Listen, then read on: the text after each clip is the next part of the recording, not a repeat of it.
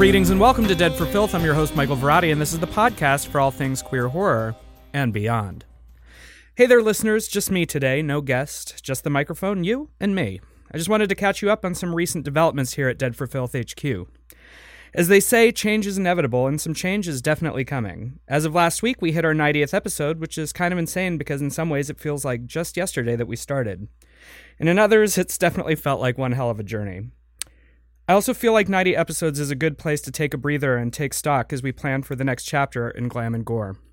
So we're taking a little hiatus. Now, this isn't the end. Like all good horror monsters, we'll be back. We just need a little time to plan what that means. So, as we temporarily head off into the night, I just wanted to thank Reverie for supporting and helping me develop the show from the beginning, and offer my gratitude to all the producers, sound engineers, and folks who made this show possible. I also want to thank all of our sensational guests whose stories and insights carry the show through the night. And of course, dear listener, I want to thank you.